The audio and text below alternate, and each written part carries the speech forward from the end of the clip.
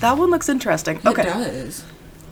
We can't talk about the articles before we start recording. Sorry, I'm just like refreshed, and it's just like, why was No, I I know. excited? Oh, yes. Well, Whenever you're good. hello and welcome to Red Raccoon Radio, your source for tabletop gaming news in Bloomington, Illinois and beyond.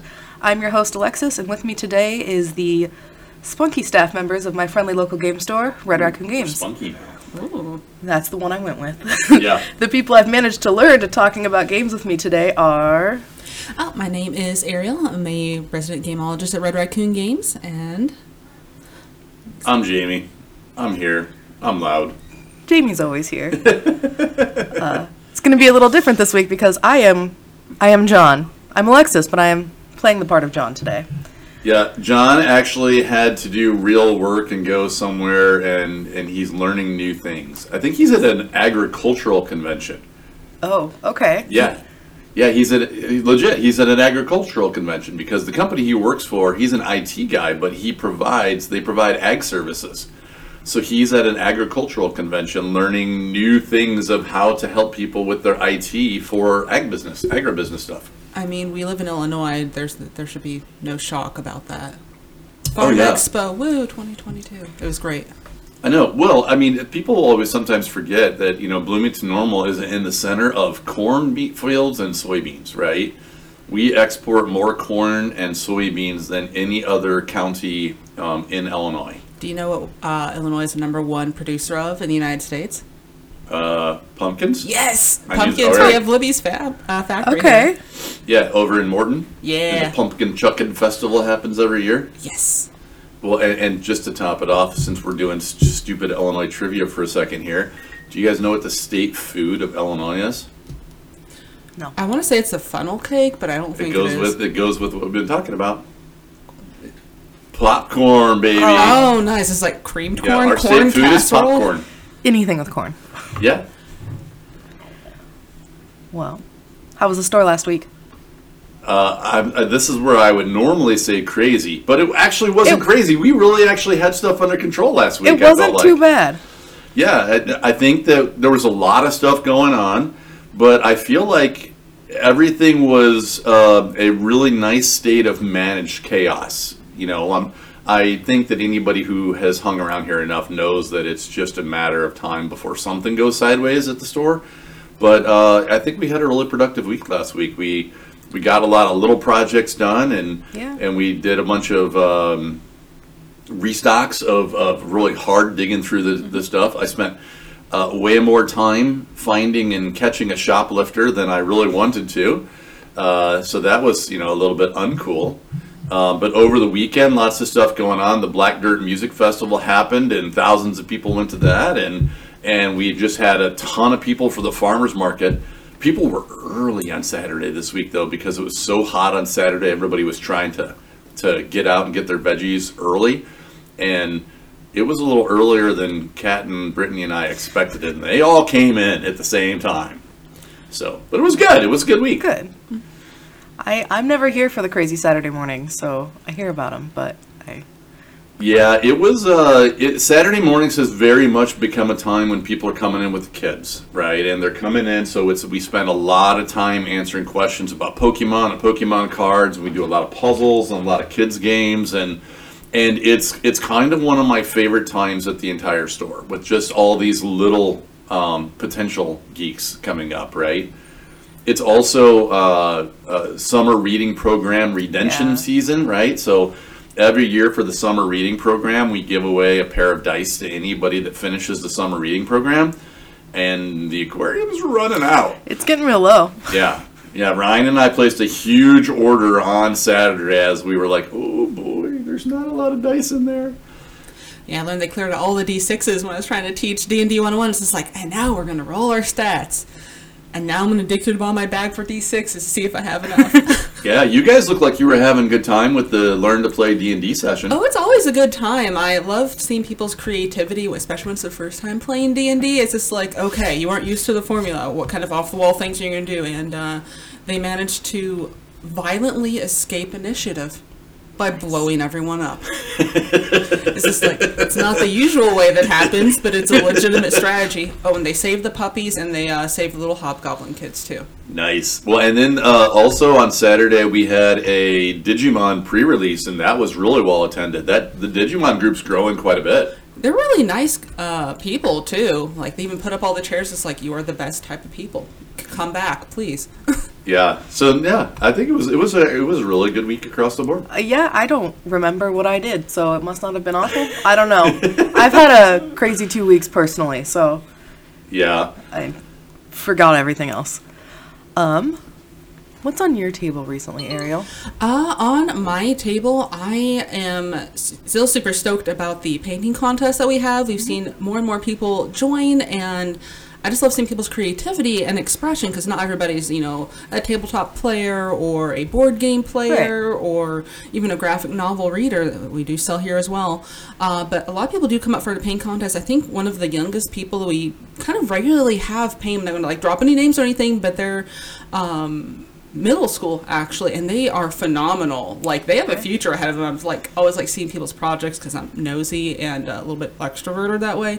And it's been amazing. Yeah. So I'm hoping for August that a lot more people will join, because I just want to have the community, express themselves. Yeah. Are you going to paint again this month? I know you painted last month. Oh, yes. I almost always do, just because usually I already bought the model during the month before we announced this. I was like, oh, I have this. Now I better use it. Okay. I noticed that Katie had an entry in there this month too. Yeah. Yeah, Katie and I joined forces. I actually gave her my other Mimic, because it came in a 2-pack. It's just like, That oh makes no, we sense. sold out. Because she had the barrel one, right? Yeah. Yeah. Nice. Yeah. What are you playing right now? Okay, so my current favorite, and I've played it 3 times in the last, 3 weeks, Merchant's Cove. Ooh. Yeah? Yes, I can't get enough of it. I Okay. want to purchase it. Okay. That's a AEG title, right? No, Wait, what am I thinking of? I don't know. It was a Kickstarter from Macedonia. Oh. Okay. I don't Okay. know. I'm here for it. Oh, What the is that the publisher's one? name That's the asymmetric one where everybody Yes. has a different mechanic. Yes. Okay. Man, so many games coming in sometimes. I know. That we sold that one last fall, right? That sounds right. Yeah, Before and every player has a different mechanic and how they have to take their turns and how it works and stuff like that. Yeah, it's super neat. I've played 2 different characters now. One of them I played twice, hoping to do better, but I actually did better the first time. But I don't know. I could talk about it for a long time, and I guess that's what we're here for. But I also, I feel like I've talked about it to 4 different people in the last month, so I'm like, I don't want to say it all again. Yeah. Last week I got a chance to play Hibachi. Oh, how do you like it? It was cool. It's a little dexterity game, right? And it's like you're sitting around a hibachi grilling table, and there are different dishes that you can make that require different combinations of ingredients. But to get the ingredients, you have to throw these little poker chips at the table, at the board, and it's a dual layer board, so it's got bumpers basically around the edges of them, but you've got to kind of toss them on there so that they slide across there and they stop on top of whatever flavor ingredient that you want. And each person has tokens from 100 to 600 yen. And so if 2 people are going for the same ingredient, whoever is willing to pay more for it is the one who gets first choice of it. So not only do you actually have to slide and land it on the ingredient you want to buy, which you may hit 3 times in a row and then randomly just choke, right? And you just miss completely on the last ingredient. But then you've also got to worry about, did you bid enough? Is there enough of that one ingredient? Did you bid enough? And then the only way that you can make money over the course of the game to buy more ingredients is sometimes you have to try to buy low and sell high. So on any given turn, you might be buying or selling, and then it's a race to be the first one who can complete 3 dishes. So Okay. we had a good time with it. It's it was completely different than all of us expected it was going to be, and it was a lot more difficult to actually slide the chips and actually hit the ingredients you wanted to do. So it was fun. It was a nice break, something kind of light and fluffy. Yeah. So compared to like Crash Octopus, another actually really fun dexterity game, how would you rank it? Oh, Crash Octopus got super competitive when we played it, because we were purposely, it had a different feel, because we were in Crash Octopus. One of the things you can do is every so often the octopus attacks. And when the octopus attacks, each player gets a chance to bounce a die off of the octopus's round head sticking out of the water.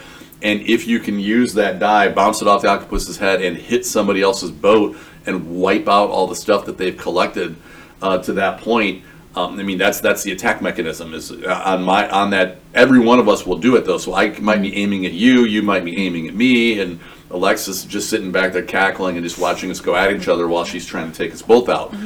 And it's very different because it was so much more.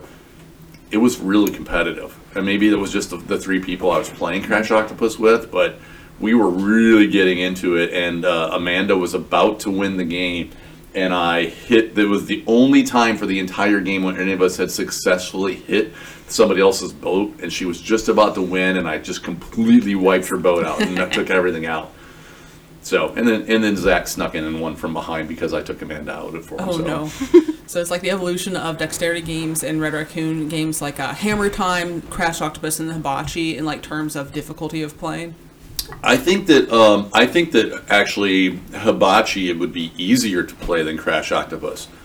Crash Octopus it's a flicking game, and so until you figure out the right amount of power to use on the flags that you're using to flick the pieces around, that was kind of rough. That was a little difficult. So I think Hibachi definitely easier to play across the board. I also played Miyabi recently. It was one that we got a copy of. It's a tile placement, and we had it sitting on the Mensa and Spiel des Jahres table. It was interesting. So you've got your board, and then you're taking tiles back and forth with the person you're playing with. You can play up to 4 people. But you can stack them. So you place one tile, and if it's a grid, and if it's a design, it can only go in a row. And then once you put that object in a column, you can't put any more objects in that column for the round. So you're trying to figure out, okay, well, if I put this object here, I can't put anything else there, and what tile goes here, and you score points based on the level it's on and the number of objects there were on it. That sounds interesting. Yeah, so like if you place 2 bushes on level 3, you'd get 6 points, and so you're constantly scoring as you place things. Isn't that one just really beautiful too? It is really pretty. You're like building a little garden of sorts. Yeah. One more thing. We didn't actually get a chance to play it, but I got Tiny Epic Dungeons, and I was trying to learn how to play it, and it was the first time. I don't know. Have either of you tried to use the Dized app yet? No. Dized.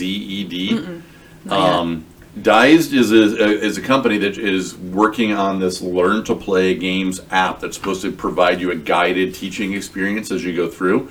And they originally, the original model came out, business model came out, and they were trying to get the end user to pay for like a subscription to say, hey, get a silver subscription and you get to watch this many videos per month, or you could just, buy the subscription for one particular game you got. And I think that business model failed pretty epically.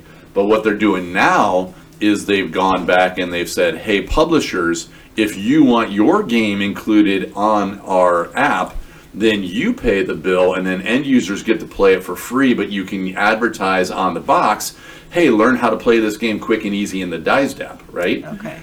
And so I sat down with the Dized app and Tiny Epic Dungeons.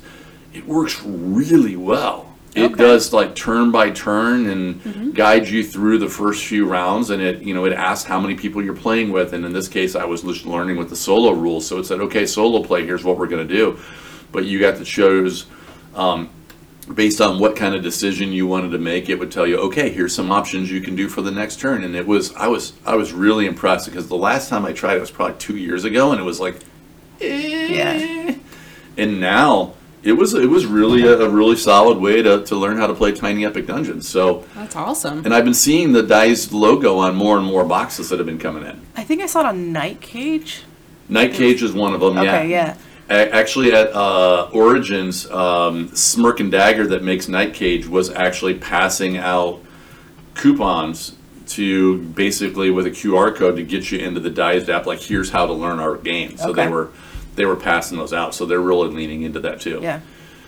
Night Cage, man. Hope we get some more copies of that one. It's on back order. We're I waiting for it. know. I didn't purchase it in the first round, and I can't decide if I just want to play it first or if I just want to buy it and hope for the best.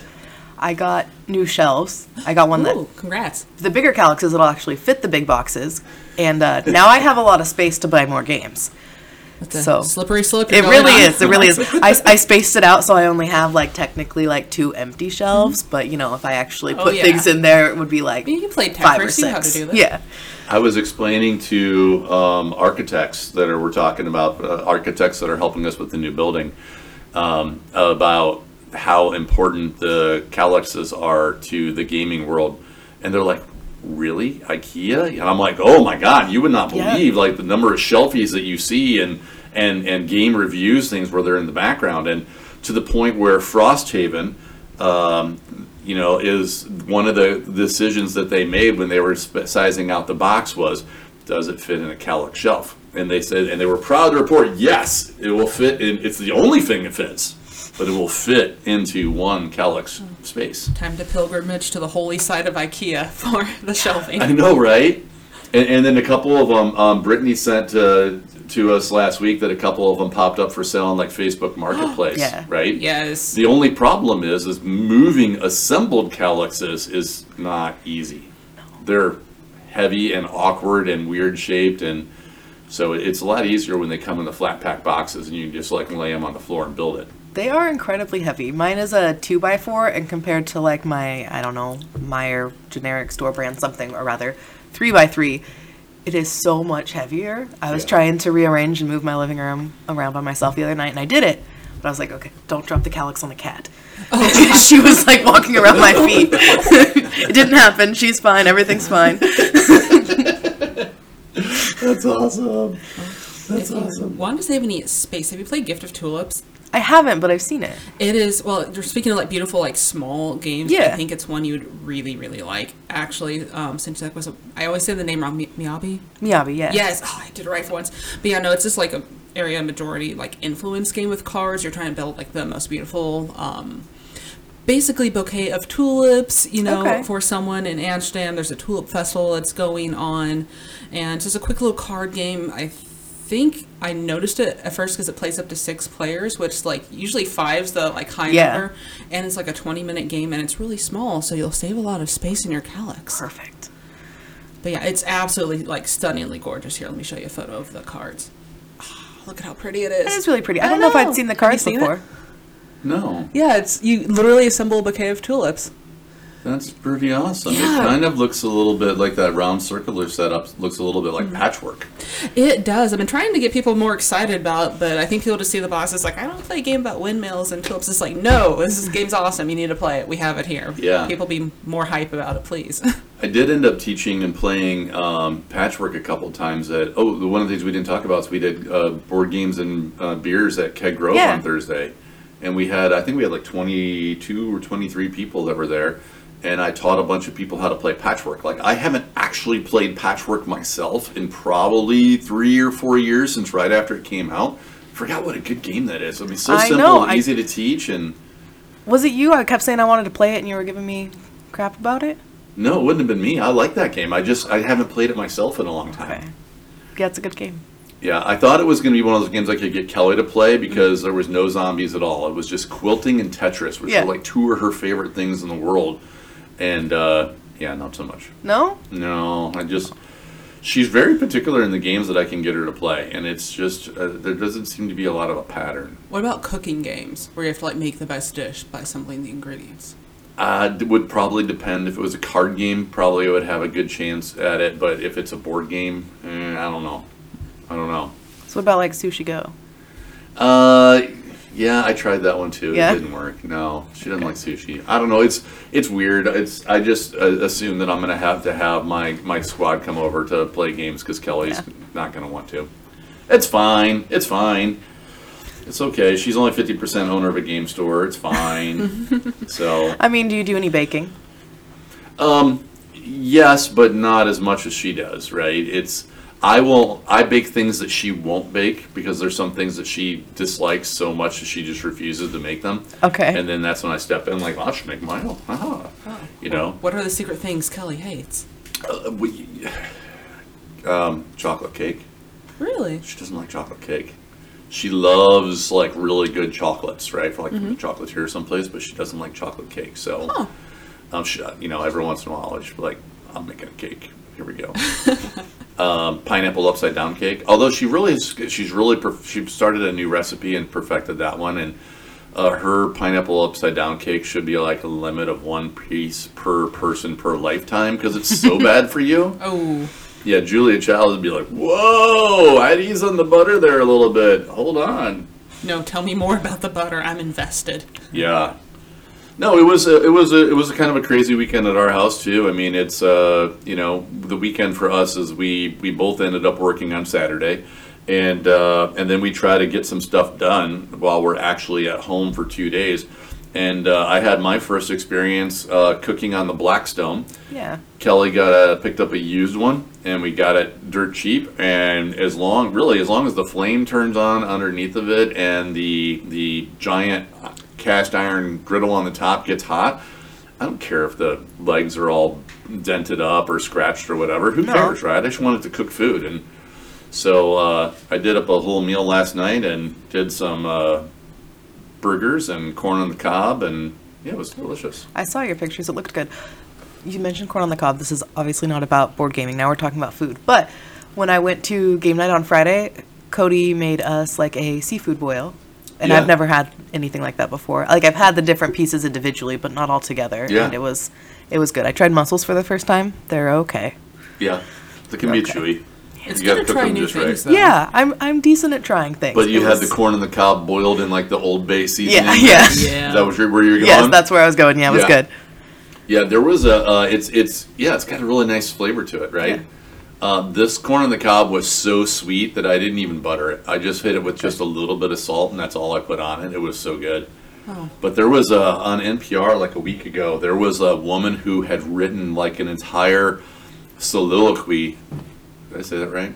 To an ode to Old Bay, that she keeps like a container of Old Bay in her purse and takes it with her everywhere, because she said that the reason was that she was still in college and the college food was so bland that she could at least give it a little something with some Okay. Old Bay as she went along.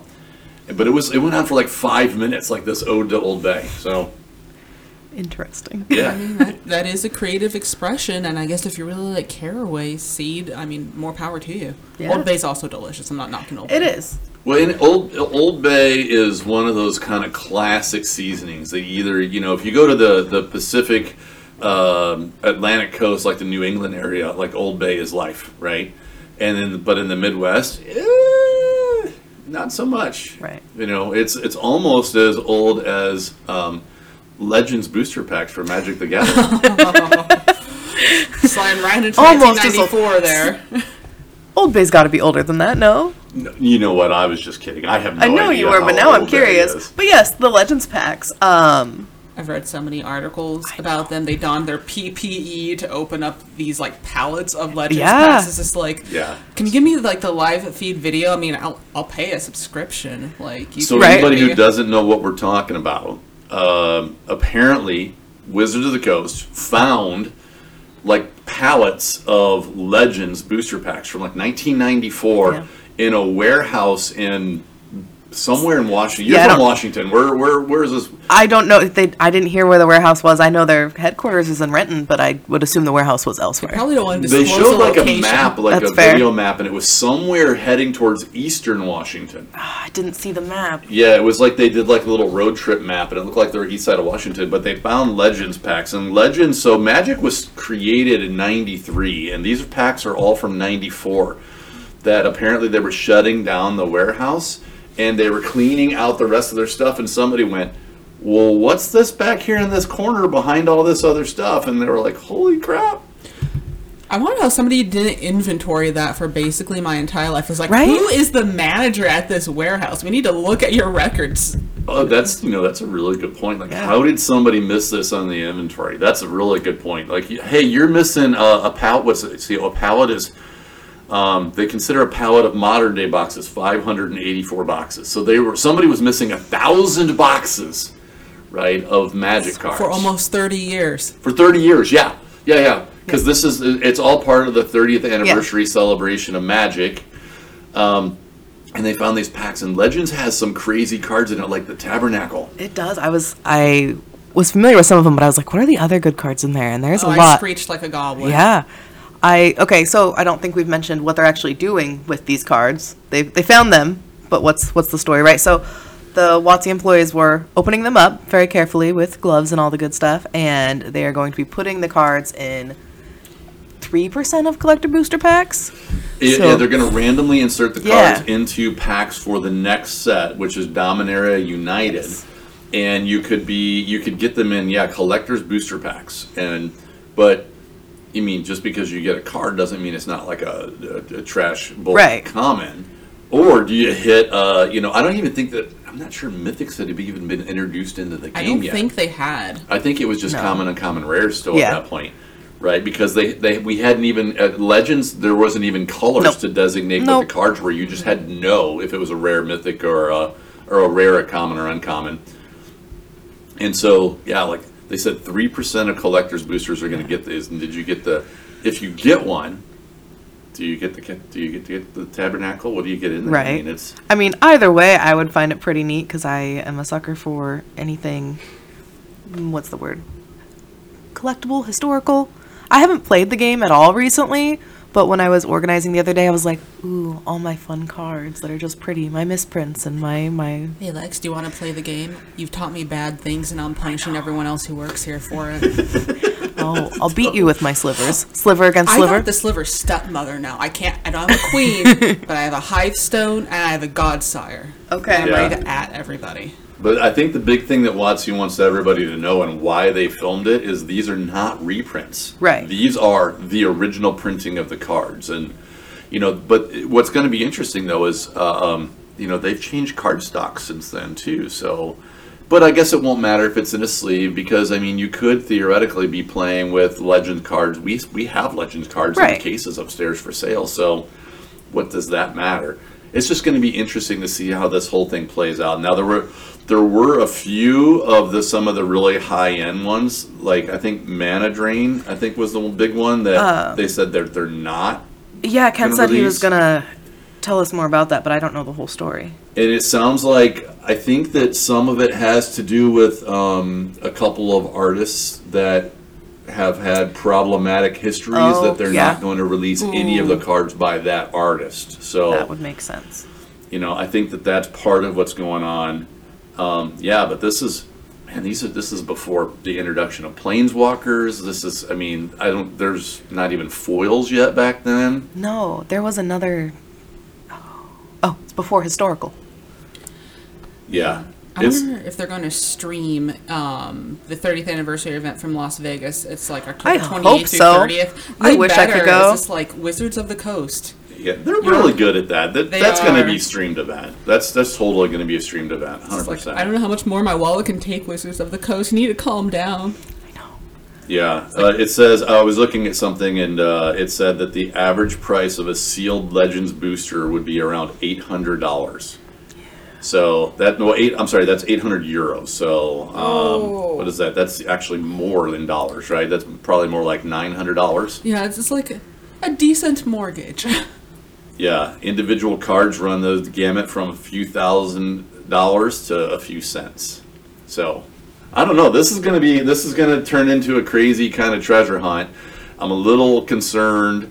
I think every game store on the planet the next day went, "Can I order more?" to Right. every distributor, and every distributor was like, "We didn't know, and we're going to run out." So Dominaria pre-orders, I think we are ready to take them. I think that they're all set up in our system and everything too. So if you want to get a preview or listen to this and you want to get a pre-order in, this is going to be the set that you're going to want to pre-orders put in the system, because I get the feeling we're going to run out. I would think so. I mean, Dominaria is very popular anyways, and there's people excited for it. I'm wondering if we're going to sell our Karn's Bastion and all their related cards. It's just like, Yeah. oh, we have a couple, so if you need that. Yeah. The exchange rate isn't actually that bad. It's $816. Oh, that's not as horrible as it used to be. It's $1.02 is Oh. our dollar. That's pretty close, actually. All right, we'll take it. So yeah, that's going to make for a pretty crazy experience happening. I cannot find the map of Washington. I've been trying, but I'm giving up at this point. It was like a little quick thing they did at the beginning of the live stream. Okay. So you had to watch the D&D or the Magic live stream that they did for the announcements. That was when they showed Okay. it real quickly. I'll see if I can find it later, just out of curiosity. You mentioned D&D, though. What do you know about D&D comics? D&D comics? Yeah. I read them. Yeah. So are you talking about the article that you sent out Yeah. about D&D comics actually failing miserably at their mission to bring Yes. more people into playing D&D? It was a weird. So the 80s and the 90s were a weird time, right? And particularly the 80s. And the 80s for D&D was, God. I mean, there was so much of the Satanic Panic that was still happening, and there were D&D was being pulled off the shelves at stores and things of that nature. That was all kind of the early 80s, and that a lot of that ties back to, well, there was a Tom Hanks movie called Mazes and Monsters that was all about a kid who has a break from reality and he can't tell the difference between what's real and what's not anymore. And anybody who really wants to know about how crazy that gets, just Google D&D Satanic Panic, and it was crazy. So we finally had kind of moved through that and moved into Gary Gygax was building on the D&D empire in the kind of the late 90s, and second edition had finally come out. I think second edition was out by then. Yeah. My timeline is a little I'm pretty off. sure it was. And it was going big fast, right? D&D was growing significantly and exponentially, and there's some really crazy documentaries about Gygax kind of living it up and moving from Wisconsin to Malibu and kind of living this California party lifestyle as the creator of D&D. But they they licensed the D&D kind of system to, not the system, but the rights to make comics to DC Comics back then. And I have some of those old school ones. It's interesting, the evolution of comics, right? Because I've been reading comics since I was a wee sprite as well. And you guys probably don't remember the age when comics were like colored dots printed down there, and like, I've seen them, but you no. know what I'm talking about? Yeah. Like, that's how they made the different tones, was like the colored dots and everything like that. Like, I have a bunch of old G.I. Joe and Transformer comics that are all like these colored dots and everything. So the art was cool, but the printing processes were not great yet. We don't have these cool digital laser printers we have now. And the storylines were kind of wandering, so I don't know. They were fun stories. They were just kind of fun, high fantasy stories and everything. I never realized till I was reading this article that it actually failed to bring anybody into the hobby. I guess for me it was, I was already in the hobby and then branched out into the comics. Yeah. So it was, an interesting period of time when those run. And you can get a lot of those as reprints now as graphic novels or trades, however you want to rephrase it. I've actually been picking them up where I can find them. IDW has picked up the rights to a lot of those and has been reprinting those. So I don't know. It's kind of it was kind of fun, right? Yeah. I still get the comics. I mean, you guys see them when they show up here, right? Yes. Because so Red Raccoon, in order to get a lot of different products that have come out for D&D and various things over the years, we have opened up accounts where we can get pretty much any in-print graphic novel or trade that exists out there. And so I have taken that on myself to pick up the D&D comics for myself. Do you have the omnibuses for like the R. Salvatore novels, like Homeland, Exile, all of those? Do I have those? Yes. Or do they have them where you could order them? Well, how about both? I have them all in special edition hardbacks because I'm a giant nerd.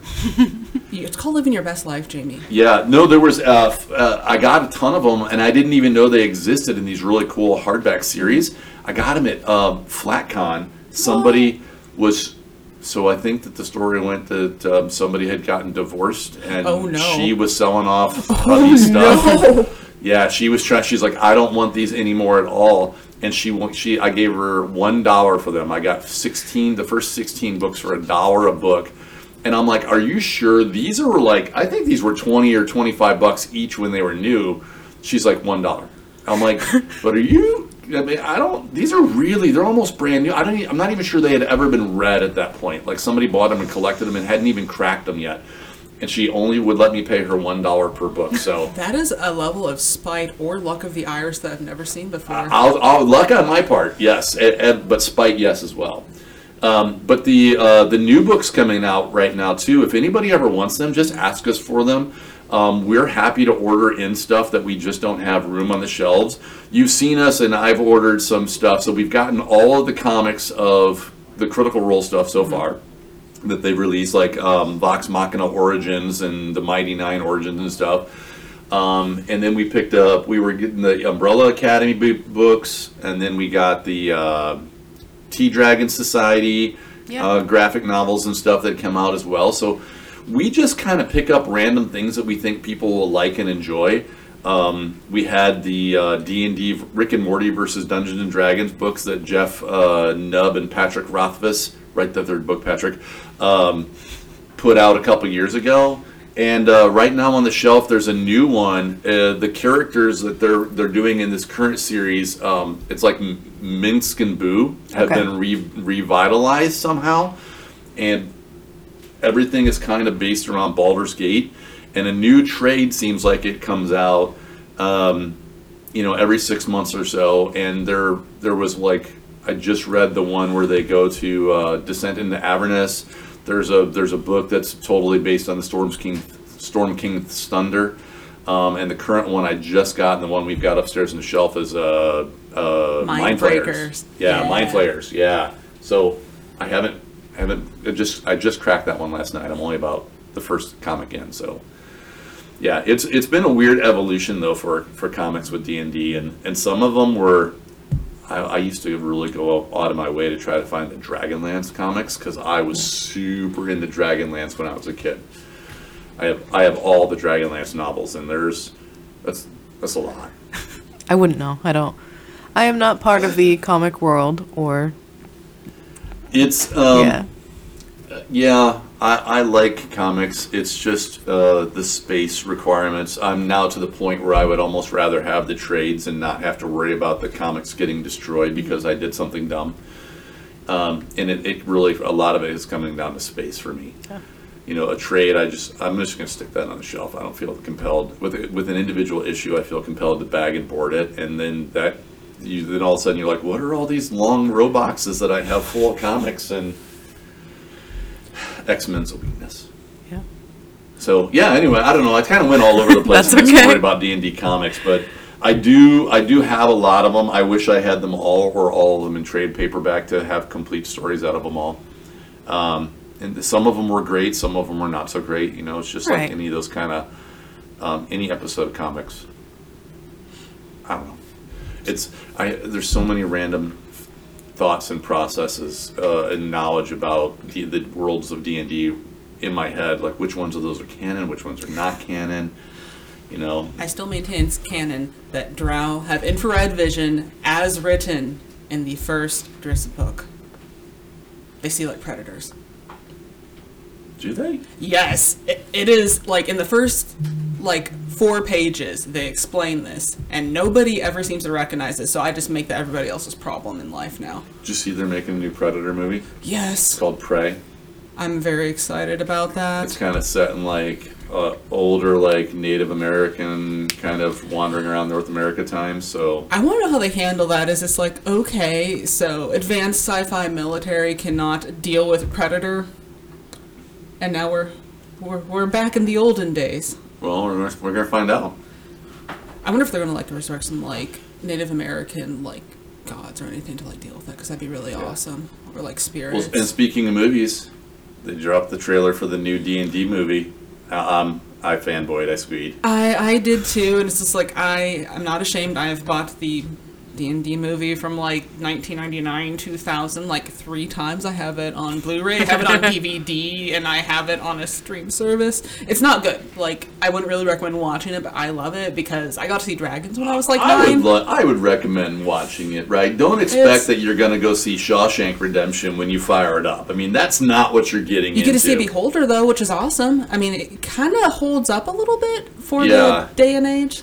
I mean, it's over the top ridiculous, right? I mean, think of, I would say anybody who hasn't seen it, think of like Army of the Dead, or That's a good Army of comparison. Army of Darkness, or Army of the Dead's completely different. That's the new one with Dave Bautista, which is not bad either. It's set in Vegas. But Army of Darkness or Evil Dead. Evil Dead's probably a better thing of how kind of campy, low budget it felt at times, but Jeremy Irons is so ridiculously over the top as the bad guy in it. Yeah, it wasn't as many. I can't remember the guy's name. Wasn't that the one who played Imhotep in The Mummy? No. No. Jeremy Irons has been like his like little minion dude. Oh, with the blue lipstick and the like shaved head. I think it was a different guy. Okay. I think it was a different Just guy. had a similar aesthetic. Okay. Yeah. But it's still campy and fun, and I was like, I gotta bust that out and watch that again too. There's been a few D&D movies over the years. I think that was the highest budget D&D movie ever at the time. Yep. And it was still like, ugh. But this one, I mean, now here we go with Honor Among Thieves, and I think it's the title of the new one. And it's Hugh Grant. Looks like he might be the big bad guy, right? With Chris Pine and Michelle Rodriguez. No. And Michelle Rodriguez, she's a barbarian. She's got to be a barbarian, right? She's the one that always plays the kind of rude girl, right? Yeah. Okay. She was in the Fast and Furious movies. Yeah, okay. It was kind of where I remember her first breaking into it. She's also been in some really bad sci-fi movies and stuff over the years. I do want to see her rage, though. Yeah, it looks pretty cool. And then Chris Pine is a bard. It looks like he's a bard. And there's some really cool scenes with the druid tiefling lady who turns into an owlbear, which, all the nerds went, "You can't do that, it's against the rules." And then I went, that was really cool CGI. Yeah, it was. That was pretty badass. So it's like, we're just going to amend this with the Game Master powers. You can now be an owlbear. Why? Because it's awesome. Yeah, or they the trailer shows them diving into a gelatinous cube to get away from the this displacer beast that's chasing them down, like they're in an arena combat. Like, okay, so you're gonna dive into the acid-eating gelatinous cube in order to get away. I mean, if die quickly or die slowly. I don't know. It looks like something that my players would totally do in my campaign, like some sort of ridiculous. Like, you want to do what? I had a player that wanted to eat a gelatinous cube. You want to eat a gelatinous cube like Jell-O? Yeah, they got acid immunity because I was dumb. And yeah. No. Did they eat it? How do you eat it, right? Because you try to cover with it a off spoon. I guess if you use silver, I mean, it does, and you always see weapons that didn't get digested inside of a gelatinous cube. You see, they raged with their silvered spoons. I just gave him diarrhea. Good answer. All right. Well, we should just segue off of that one at that story. We'll just leave that one alone. Okay. Where do you want to go next? So, I think this will be the last podcast that I'll mention the Spiel des Jahres, but they did announce all the winners, so I wanted to talk about them. Plain old Spiel des Jahres winner was Cascadia. Yes. and then Which promptly instantly sold out on our shelves Yes. later the same day. It's been hard to keep in stock since it came I think out. that's the It's closest I've constantly. heard you come to like a Yas Queen in the entire time I've worked here. Yes. I love Cascadia. And Such a good game. the Kennerspiel was Living Forest, which I haven't played yet, but it's on my list of games I want to play. That's because that's another one that we haven't been able to keep in either. Yeah. It's come a couple times and then oh, this looks interesting, and then it's gone again. I've heard it's really good. Brittany and Cody played it, but I have not gone down that path yet. And then the Kinderspiel is Magic Mountain, which we do have a copy of upstairs. The box. Spiel des Jahres, Game of the Year. The Kennerspiel was the Gamer's Game of the Year, which is usually something a little crunchier and stuff. And Yeah. So that's where Living Forest is. And then the Kinderspiel is the Kids Game of the Year. And so Magic Mountain from Haba is the one. I think we talked about this, someone that I played a demo of it like the same time that I learned how to play Llama.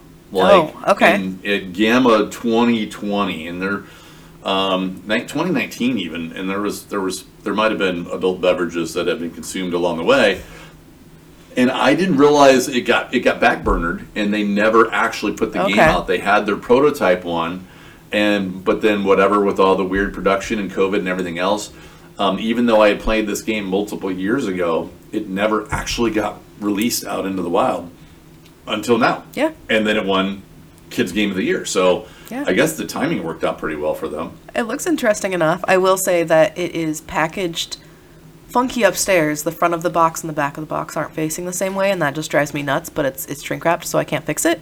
Yeah, I hate when that happens. Yeah, it's a really interesting game too. It's a really cool kids game. I think it's aimed at 5-year-olds and up, and you're trying to get the good witches down to the bottom of the mountain before the evil witches get to the bottom of the mountain. And so it's a path-based game of trying to push the witches down the mountain, and you have to be careful that when you move a good witch that she doesn't roll down and hit a bad witch and set up a chain reaction where it sets all the bad witches going down the mountain too. So yeah, kind of just a fun little dexterity and a little bit of basic logic and planning there as well. So that's the kind of the Magic Mountain game. It's really cool. You got it. It's hard to describe. You should come in the store and check it out. It's on the demo table. I just love that they have this whole like fairy godmother from Cinderella versus the Wicked Witch of the West like character pieces here. It's just like, ooh, that is a match. Yeah, that's a good way to describe it. They do kind of look like the Cinderella, the blue fairy godmother, right? With the brimmed hat and they're kind of plump and round as they roll down the way. And Yep, the Bad Witches though, that is right up here with copyright infringement though. But I like it. I guess you can't copyright black witch carps and that particular color of green face paint. well, but that was, I mean, at this point, even if you did try to copyright it, Wizard of Oz was like, it's expired. so old I'm that pretty I'm sure pretty it's sure expired. that, unless they try to say it's from Wicked or something, which, Elphaba. But I think that since Elphaba and Wicked were based on Wizard of Oz, Yeah. I think they're fine. I think they're fine.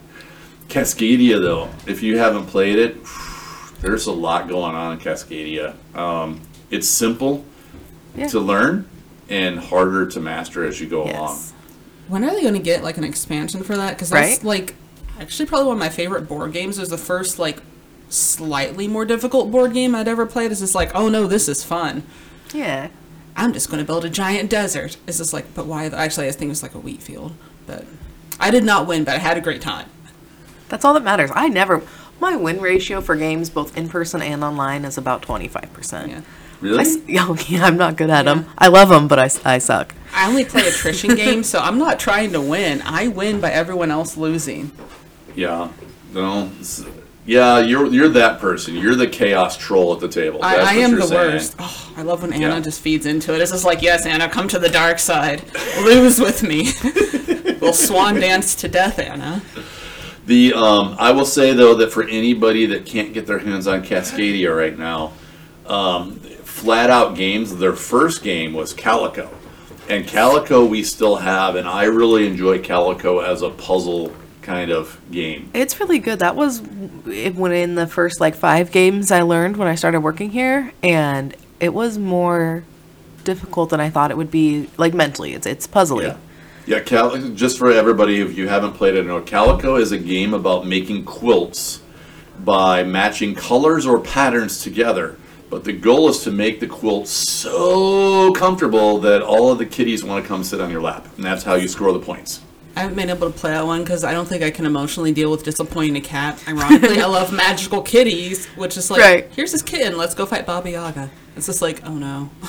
Yeah. So, speaking of cats, 2022 Gen Con anticipated games, Boop is on there. I know you played Boop, and we've talked about Boop on here before. Yes, I think Boop is probably going to be up for Game of the Year for next year. Yeah? Yeah, it's that good, and we ordered quite a bit of Boop from Smirk and Dagger. So So we'll have a demo copy, right? totally. Awesome. Totally have it. Yeah, we're totally going to have a demo copy. The other one from them is on there is Spill, which I think I talked Okay. about in a Yeah. podcast as well.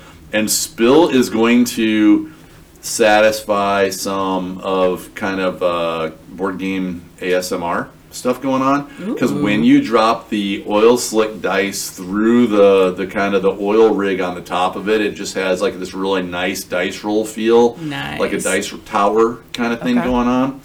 And that is essential to the game, so you have to do that every turn. And every time we rolled the dice through that thing, people really got excited and like, wait, what was that? What's going on? It's like it just all the game goblins, dice goblins, all like, you have to show me what's happening over here. What are we doing? Yes, the sound of the click clacks will bring all the tabletop players to the yard. Yes, exactly. The last sentence of Boop, real quick, because I noticed it, was, I have a feline, this could be fun. Is that what they wrote? Yes. Oh, I missed that. It's pretty good. It looks like Shobu with cats, and it's just like, Shobu's great. Yeah, but you're playing on the bed at the same time, so you're trying to bounce the other person's cats off the bed at the same time as lining your cats up, because ultimately you have to get 3 kittens in a row, and then the kittens allow you to upgrade to cats, and then if you can get 3 cats in a row, that's how you win. At the same time, though, the other person's trying to bounce your cats off the bed, and you're trying to bounce theirs off the bed too. So. Thinking, I live at home with 3 cats and 2 dogs, and it's World War III every time it comes to the bed. Oh my God, this is your like- poor husband. Oh no, he's given up already. The animals have taken over the bed. It's fair. Well, when we had Gordon, right, he wanted to get up and sleep on the bed too, and he was 140 pounds. Oh, So, and for Kelly, I always wanted him in the bed in the wintertime because he would be nice and warm. Yeah. And I'm like, yeah, but you get the fur side, and I always get the nails in the back side. Right? I mean, he's enormous. So one of the games I noticed that was on here was Red Cathedral Contractors, and I haven't played Red Cathedral yet, but you and Jesse have both been talking about it. I have played it. It's good. I don't remember what the Contractors expansion does, but the game itself, you are building a cathedral, and there's a rondel, which is a very fun mechanic, and you are just getting the resources, and then you can deliver them to different tiles that you've already claimed as ones that you're going to build, and then you can place different embellishments on that part of the cathedral to have more points. It's just a neat little game, and it's such a small box, but there's so much in it. 10 out of 10 would recommend the Red Cathedral. All right, rock on. Yeah. It's on the list of things to play. I also noticed that My Father's Work is on here, and man, I want to play that game. But I heard Jesse say. Ben does, Jesse does. We're back. We had some technical difficulties, but now we are going to continue talking about My Father's Work.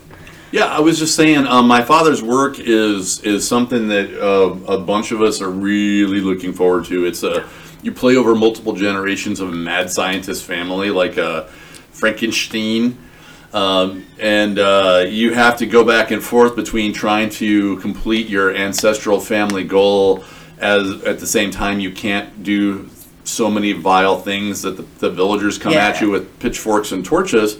But it really relies on an app And the app is finally published for, you can use it on Amazon devices or Apple devices, but it's still not on Android devices, and it's killing us because all of us that have it all use Android phones. Yeah. Oh no. Yeah, I don't think I have any Apple devices. Oh wait, I could probably use Kelly's iPad. Ooh, I still have my old iPhone, and I was like, hey, we can use it. Yeah, it's. I think we still have a few copies. That was a Kickstarter from Renegade, so we still have some of that left if somebody wants to check it out. Ariel, what did you see on there that you were looking excited for? Maple Valley. It's Yes. Maple Valley. Oh my god, we have to. Jamie, can we get it? Oh, we already ordered Maple Valley. Oh, good. That's the sequel for Creature Comforts. Yes. Well, a spiritual sequel. It's like a standalone, set in the same kind of universe. It looks even cuter, and Creature Comforts was basically perfect, in my humble opinion. Yes. That's Kids Table board games that made both of those, and I'm pretty sure that's like their kids line of stuff from the same people. I think it's also Forbidden Games.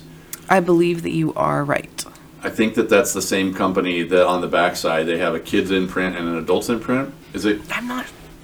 Is it Forbidden Games or is it Burnt Island Games? That might be the one. I don't think it's Forbidden, because Forbidden is like a Lizard Wizard and stuff, right? Yes. Okay, so it's Burnt Island Games. Okay, so that's God,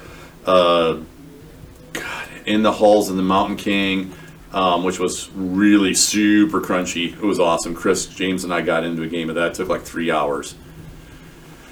So, anything else other than Maple Valley? Oh, the Terracotta Warriors game. I love history games, but I'd rather observe people playing them, so I can just be that annoying person. It's like, oh, and by the way, did you know about this historical fact that I see there's not information on the card with? So I just ruin it for everybody. This is why I'm not invited to game night. So I've got two on here that I'm interested in. Two other ones. So Evergreen. It mentions people being fans of photosynthesis, so they might like it. I clearly am not a fan of photosynthesis, but I do want to give this one a try because maybe it's better and it looks pretty. And I'm a sucker for the outdoorsy, cute, soft-themed games like Creature Comforts or Tea Dragon Society. And so those ones always catch my eye, but photosynthesis wasn't doing it for me. Hopefully this one will. All right, I'll throw out one that I really enjoy because, like I think I said before, my friends when they come over, a lot of times they want to play the shorter kind of games. They don't. A lot of them they would rather play multiple rounds of the same game to try different strategies than like one game that takes all night, right? So one of mine that I'm interested in is Ecosystem has a new expansion coming out. I don't know if I can't tell if it's an expansion or if it's a standalone game, but it's called Coral Reef. Ooh. So I don't know if it's you combine it with the original game yet, or if it's just a complete standalone one. But Ecosystem is such a simple game. It's a drafting card game where drafting, you're passing the cards around the table as you go along.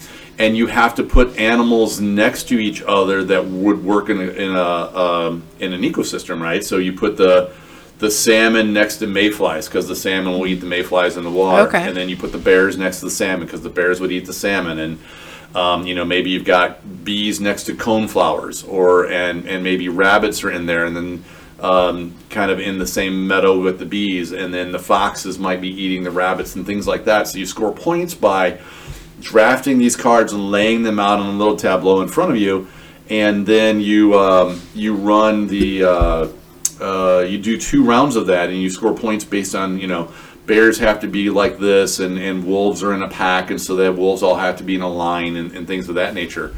So Coral Reef is another one from Matt Simpson, and it's published by Genius Games as well. And Genius Games is everything that they put out is hard science, right? They're everything they do. Inside of the box is always here's how to play the game, and here's the science behind why we made this game. Okay. Yeah, so they did like subatomic, where you're literally combining elements together to increase their mass, and then along the way, the helper cards in subatomic are all famous scientists that did things on a subatomic level and help us kind of create a lot of the what we know about atoms and elements and protons and neutrons and stuff. And they did the one, I'm not dropping the name of it. There was one that was all about who can optimize their cell to be the most efficient cell, and you had to like upgrade the mitochondria and use RNA and DNA and all the organelles and everything. So, I was laughing because earlier I sent a picture of the podcast setup and was like, I feel a little powerful being the one in charge today. And she was all, oh, you're the powerhouse? And I said, just call me the mitochondria. So it's funny that it circled back around to that. Yeah, so Ecosystem Coral Reef looks fun. The other one that I'm looking forward to, because I have a weakness for deck building games, is there's an expansion coming out, or actually it's a new standalone game for Clank. It's called Clank Catacombs. So you can take a tile laying game, and you take a deck building game, and you put like two of my favorite mechanics in the same box. I love me some Clank games. I've played normal Clank once, and we started playing Legacy, but haven't picked it back up in a little bit. But it is a good game. I do agree. It was the first time where they took because I love Dominion Yeah. and all the deck builders like that. It was the first time somebody said, let's take the deck builder and use that as the engine to drive playing the board game. Yeah. So no dice, just cards. I was really excited about Amygdala, and it's Yes. just like, but then I went onto their Game Found, and they didn't get funding. I wonder if they're going Interesting. to be able to make I it don't anyway. know. They only got 72% of their funding, but it's just like a cool like set collection strategy resource management game about the amygdala. And Yeah. how memory and emotions are, and it's stunningly beautiful. Like, it's beautiful. Yeah. So pretty. is It's like very some pretty. Mandela effect. It's just like maybe they got it somewhere else. Come on, Gen Con. Let's. Yeah. Well, and that's what there was an article I was reading yesterday that was somebody was saying that they miss Kickstarter. And they missed the old Kickstarter, where you backed a game on the hopes and prayers of somebody who was trying to figure out how to get this game made. And you felt like you were actually an important part of will this game be successful or not? Will it actually make it into print? And now Kickstarter is really just a pre-order engine. And they missed the old days and that feeling of accomplishment of we pulled it together and got it all done. And now it's just like who are you going to pre-order from, Kickstarter or somewhere else, It was just a really interesting take. I think, everybody knows we have a love-hate relationship with Kickstarter here. Because just because somebody is a good board game designer does not make them a good business person in trying to fulfill the orders on the backside. Did you see I'm going to take this off. An article came out yesterday. Okay. The guys, Mythic, is making a tabletop version of Darkest Dungeons, which is based on the video game, right? Okay. Yesterday they put out an announcement that said that shipping costs have gone up 300%, and either basically they put out a thing to all the people that had backed it and said, if you don't pay more money for shipping, then we're not going to ship you your games. What? No option for refunds, no option for anything else. The options were, if you pay this additional amount of money for shipping, and it was not an insubstantial amount of money, it was quite a bit of money, anywhere from $30 to $70 depending on where it was being shipped to. My blood pressure just went up. Yeah, your options were either you could pay more for it and get the game now, or it said something like they would store it in a warehouse for you in China for as long as they could, hoping that shipping costs would come back down. Right, but they didn't no mention of how long that was going to be or what it was going to take. Nothing like that. Just those were kind of the two options that they put out there. And Can I get like the name of this thing? Because I back way too much on Kickstarter, like little indie projects. So Yeah. I need to know not to do this because it's like It was- the amount of Karen emails I would send daily would be amazing. it's Darkest Dungeons, and it's already in fulfillment. It's I think they already went through the pledge manager, and they're supposed to be for fulfillment, and now. And they're not wrong, right? We all know. We've talked about so many times the price Oh, of yeah. shipping has gone nuts.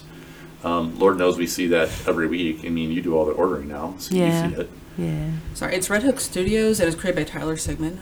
Just for some shame. I'm not sorry. Yeah. Back to the Gen Con, because I just saw this one, and then we can be done with it. Yeah. Fit to Print. It is by the same creators, Flat Out Games, who did Point Salad, Cascadia, Calico, and same designer that did Tiny Towns. It is a little tile placement game with I'm gonna probably butcher this word, anthropomorphic animals. Yeah. Nailed Yeah, it. cool. Thank you. Honestly, I don't need to know much about a game to want to play it or buy it. Like, it looks cute. I like the other games they make. Tiles. That's all I need. I'm sold. Yeah, I think it's going to be interesting. Well, I mean, now Flat Out, right, is on a roll. I mean, Yeah. because Point Salad, I can't even tell you how many copies of that we sold. It's one of my favorite kind of gateway games of games that you have at your house for when your friends who aren't super gamey game players come over, right? And you want a good game that's better than Uno or anything like that to teach them how to play, but it's super easy to learn. And then they went to Calico, which we love Calico. Then they did Cascadia. When your game is nominated for the Spiel des Jahres, on average you sell 10,000 more copies of your game. So now we live in a world where selling 10,000 copies of a game, a full print run of a game, is considered successful. So you're going to double that. Right. But then statistically, if you win the game of the year, you're going to sell an average of an extra 100,000 copies, right? And that has launched, I mean, that's been the big breakout and launched so many of these different companies over the years, right? Like Stonemaier winning Game of the Year Yeah. for Wingspan, or Isaac Childers winning for Gloomhaven. And that's just literally the selling all those extra copies has launched a company to give them the ability and longevity, because so many Kickstarter companies, like, we get one game from them and then we never hear from them again, ever, right? Yeah, people still come into this day looking for Gloomhaven. It's just like the big base boss is just like, that's a difficult one. And some people come in, they ask if we have Wingspan, they go back to Wingspan, and they come up and they check out because they completed their mission. Yeah. And then they order the expansions because we can totally do that for 10% off. And there's a new one coming out. There is. People are excited about it. We really need it. The Asia expansion. Yeah. Yeah. Is there any way we can just kind of get a floor stock of like a handful of those expansions? Because we do get asked. They've been out. Okay. So Europe, the first snap. expansion was Europe, and the second one was Oceania, and both of them have just been out. One of the things I do like about Stonemaier that they do a better job of than pretty much any other publisher that's out there is they send out a retailer newsletter, and the retailer newsletter will tell us, like, okay, well, this one's out of print, but we have some on a boat sending, and we think it's going to be here in September or October. So they're better about giving us updates of where things are in the production cycle and restocks are in the production cycle than pretty much any other publisher that's out there. Oh, I found Yes. a perfect game. Sorry, I was Very fine. on Meeple Mountain just looking Yeah. at the Gen Con ones. There's one called Rule Benders. It's just like, hello. That is me. Yes. But yeah, it's a little Euro game where you like change the rules as you play. So I wonder if it's going to be more like kind of maybe like Flux-ish. Or Yeah. if it's going to be like a little bit more structured to where you can actually like plan a little bit better instead of having to know like every single card in your deck. But yeah, no, I'm really excited about that because, as Jamie pointed out very aptly, I am the Chaos Gremlin. So, speaking of Flux, we have the newest expansion packs in the new Hotness. I don't remember what they are now because that's how my brain works. It's They- like more actions, more Yeah. rules, and I forget the third one is. Yeah, they put out 3 little micro expansion packs. They've done some of them before in the past that are like specific to a theme. Right. Like this is a micro pack for the Black Knight expansion for Monty Python Flux, or the Porthos expansion for Star Trek. So you get the dog from Star Trek Enterprise, right? Which was Porthos. Oh, yes. Or the bridge deck. They've done some of these micro expansions for Flux before, and this is the first time they made, that I can think of, that they made like these little micro expansions you could put with any version Yeah. of Flux. Yeah. Do we know if they're randomized or if they're like the same pack? I think they're the same. Oh, Yeah. thank goodness, because that could cause. A little bit of chaos. Yeah. I don't know That's the that point. I don't know that Looney Labs wants to wander into the collectible world like that. That'd be, yeah. But they're little micro packs, like extra rules, extra win conditions, and extra action cards. Okay. So those are kind of cool. Yeah, I thought they sounded neat. And then we've got the Viticulture expansion, which makes it cooperative. Oh, Yeah, nice. Viticulture World. Yes. Yeah, viticulture is of course a game about making wine, and it's a worker placement game, and you're trying to optimize and be the person who sells the most wine. And Viticulture World is now you've got to work together to advertise your wine region out to the rest of the world, and you're trying to compete for points and to make your wine the best regional varietals, which advances everybody at the same time. So it looks pretty cool. Yeah. Pretty cool. Prosperity, go back to Dominion. Yeah. So Prosperity 2nd edition has come out. There's 9 new cards, and I gotta get it, because I hate the fact that I have to buy this to get 9 new cards for my Dominion collection. If you don't have a Dominion Prosperity expansion right now, Dominion Prosperity and Dominion Seaside are 2 of my must-haves that everybody should have for their Dominion collection. People ask me all the time, because there's 13 expansions now. Which one should I get? You should lead with, after the base set, you should lead with Seaside, then you should get Prosperity as an expansion. And our lovely background assistant, Jesse, just handed me a sticky note to say, hey, don't forget that there is a upgrade pack, so you don't have to buy the full box. That's what I was just looking for at. Dominion Prosperity. You can get the upgrade pack and just get the 9 new cards. If you already have Prosperity, you can just get the new cards without buying the whole box. I was making sure my information was right before I brought it up, but they are $14.99. Okay, so then is there a Seaside? Seaside and Hinterlands. Upgrade packs? Wait, Hinterlands has one already? Yeah. Oh, I didn't even know there was a 2nd edition of Hinterlands. Yeah. I missed that one totally. I knew about Prosperity and Seaside. Okay, well, I gotta get some purchase in here. The other big thing that's in the new hotness that I think a lot of people are going to be stoked about is Star Wars Villainous.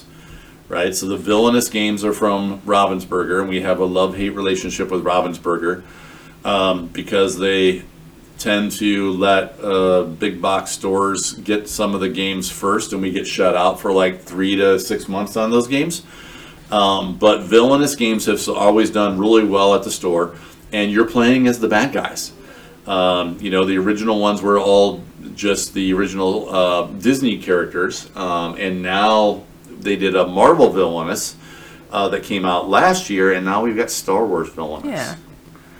Every character in the box plays slightly different, so it is an asynchronous game where everybody's playing slightly different. And we're gonna have to see how this one goes. We just got it on, I think it just got here Friday, because I didn't actually even know it was here. It went up this morning. Did it go up this morning? I'm pretty sure. Okay. I was like, I didn't even know it was here, so I thought maybe it happened on Friday and I missed it. I think Ben put it there this morning. I could be wrong, but Okay. it's fresh. Cool. Lots is also on there. I don't know if you talked about Lots already, but if you wanted to. Yeah, I took Lots to Beers and Brats. Not Beers and Brats. Keg Grove? That's Keg Grove. Yeah, Beers and Board Games. Brats and Bags is coming up for Sunrise Rotary, and tickets are available. And there'll be beer, bags, and brats. But Beers and Board Games is at Keg Grove, and I took Lots there. Lots is competitive Tetris. Everybody is building a building, and you have different footprints you can use, so that depending on the footprint of the building you use can make it harder or easier. And you're using Tetris-like shapes to build up. So it's a stacking game with Tetris-like shapes, and you score points by either putting pieces in that touch other pieces of the same color, or if you complete a full floor. If every square of the floor has been completed by you, that's the other way you can score points too. And you roll a die, and the die says, here's the color piece you get this round. Okay. And then you have one piece in your hand, you pick up a second piece, you must play one of those 2 pieces now. We had a ton of fun. I've got a table of we'll just say more historically experienced ladies that likes to come, and they want the lighter, more casual games. Yeah. And I got them to play Lots, and they had a really good time with it, and including talking trash with each other when they knocked the stacks down and stuff. So it was kind of fun to watch. That's good. Oh, okay. This upcoming week, what's going on in the store? What do we have happening? I don't even know. Well, I'm meeting with the architects today at 2, right? Just to Okay. kind of give people who are listening a little flavor of what's going on with the building for just 10 seconds. Meeting with the architects at 2. We're trying to finish out some floor plan type layout stuff. I've had to send them pictures of inspirations of things to give them some guidance on how we want to build it out. And I have looked at the pictures and floor plans and layouts of so many game stores, and a lot of them are award-winning and just not something that I want to build, right? Yeah. So we're going through that this afternoon. Other than that, pre-orders are open for Dominaria United. We're trying to confirm out the last couple of numbers that we need to open up pre-orders for the next Pokemon set, which will be Lost Origins. Yes.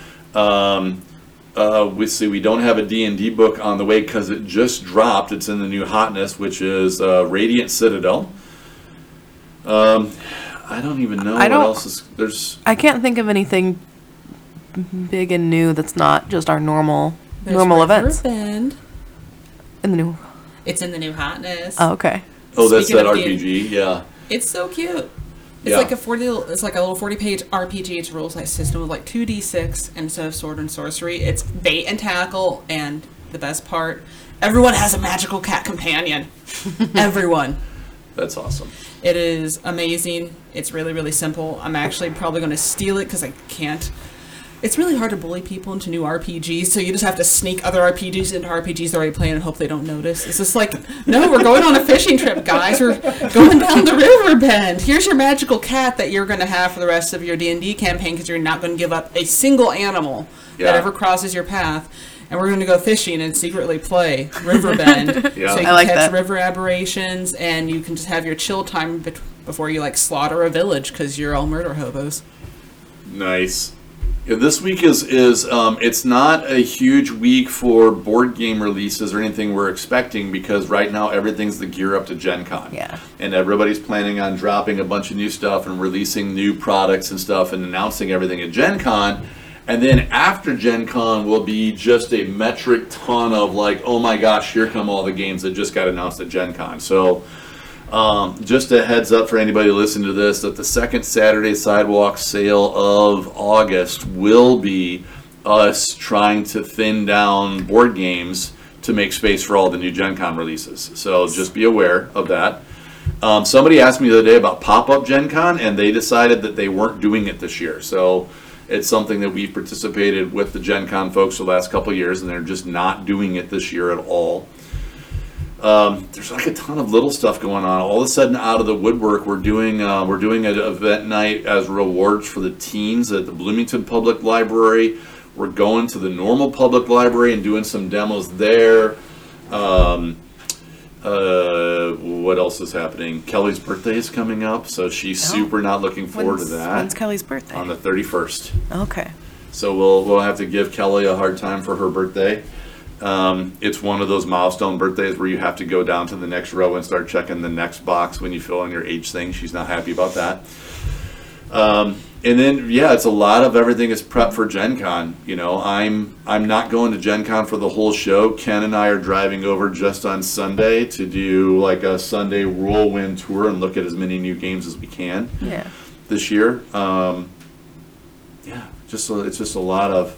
I think there's one more concert coming up for the concerts on the square, and then but I think that'll be the last concert. We've already had 4 at this point, so it'll be the 5th concert on the square. So it's been a really active summer outside. Yeah. Yeah. Are we going to put it in too deep in the second Saturday sale? Because people are sleeping on that game, and I have no idea why, because they all lost their minds with the Cyberpunk Kickstarter board game. It's just like, this is what you want. It is already here, people. You can buy it. Maybe you can. We haven't picked out what games are going to go in that sale yet, but you can certainly make an advertisement for it. That is the Kickstarter version of the game that we have. And it's awesome. It's just like, do you like cyberpunk dystopia? Do you want to live in the year 2087 when the governments have fallen? You can decide what side of the well, I guess it could be what side of the law you're on. And it's just like, oh, this is crunchy. It's beautiful. And it's like a push your luck semi-cooperative set collection game. and everyone's just been sleeping on it. I was just like, I don't understand. Well, it's interesting, right? Because games sometimes, there was one of the games we were talking about that's coming out at Gen Con is an expansion for the game Meadows. And everybody, all these reviews, Meadows was getting all these amazing reviews, and it just didn't. I think we ended up clearancing it out here. Like, it just didn't sell. Yeah. We were reading all the buzz about it. We were checking it out. We'd learn how to play it and everything, and nobody locally cared about Meadows. Right, and In Too Deep feels like one of those games that people have just been sleeping on. Nobody cares about In Too Deep at this point. And I kind of want to buy it. I'm not like a board gamer. I just want to play in a cyberpunk game because I collected every single cyberpunk. I have some like the retro ones from the 90s that I also can't convince people to play because they see the terrible 80s, 90s cyberpunk cars. It's like, Ariel, why do you have 27 characters in those high-waisted bikini thongs? It's like, it was fashion.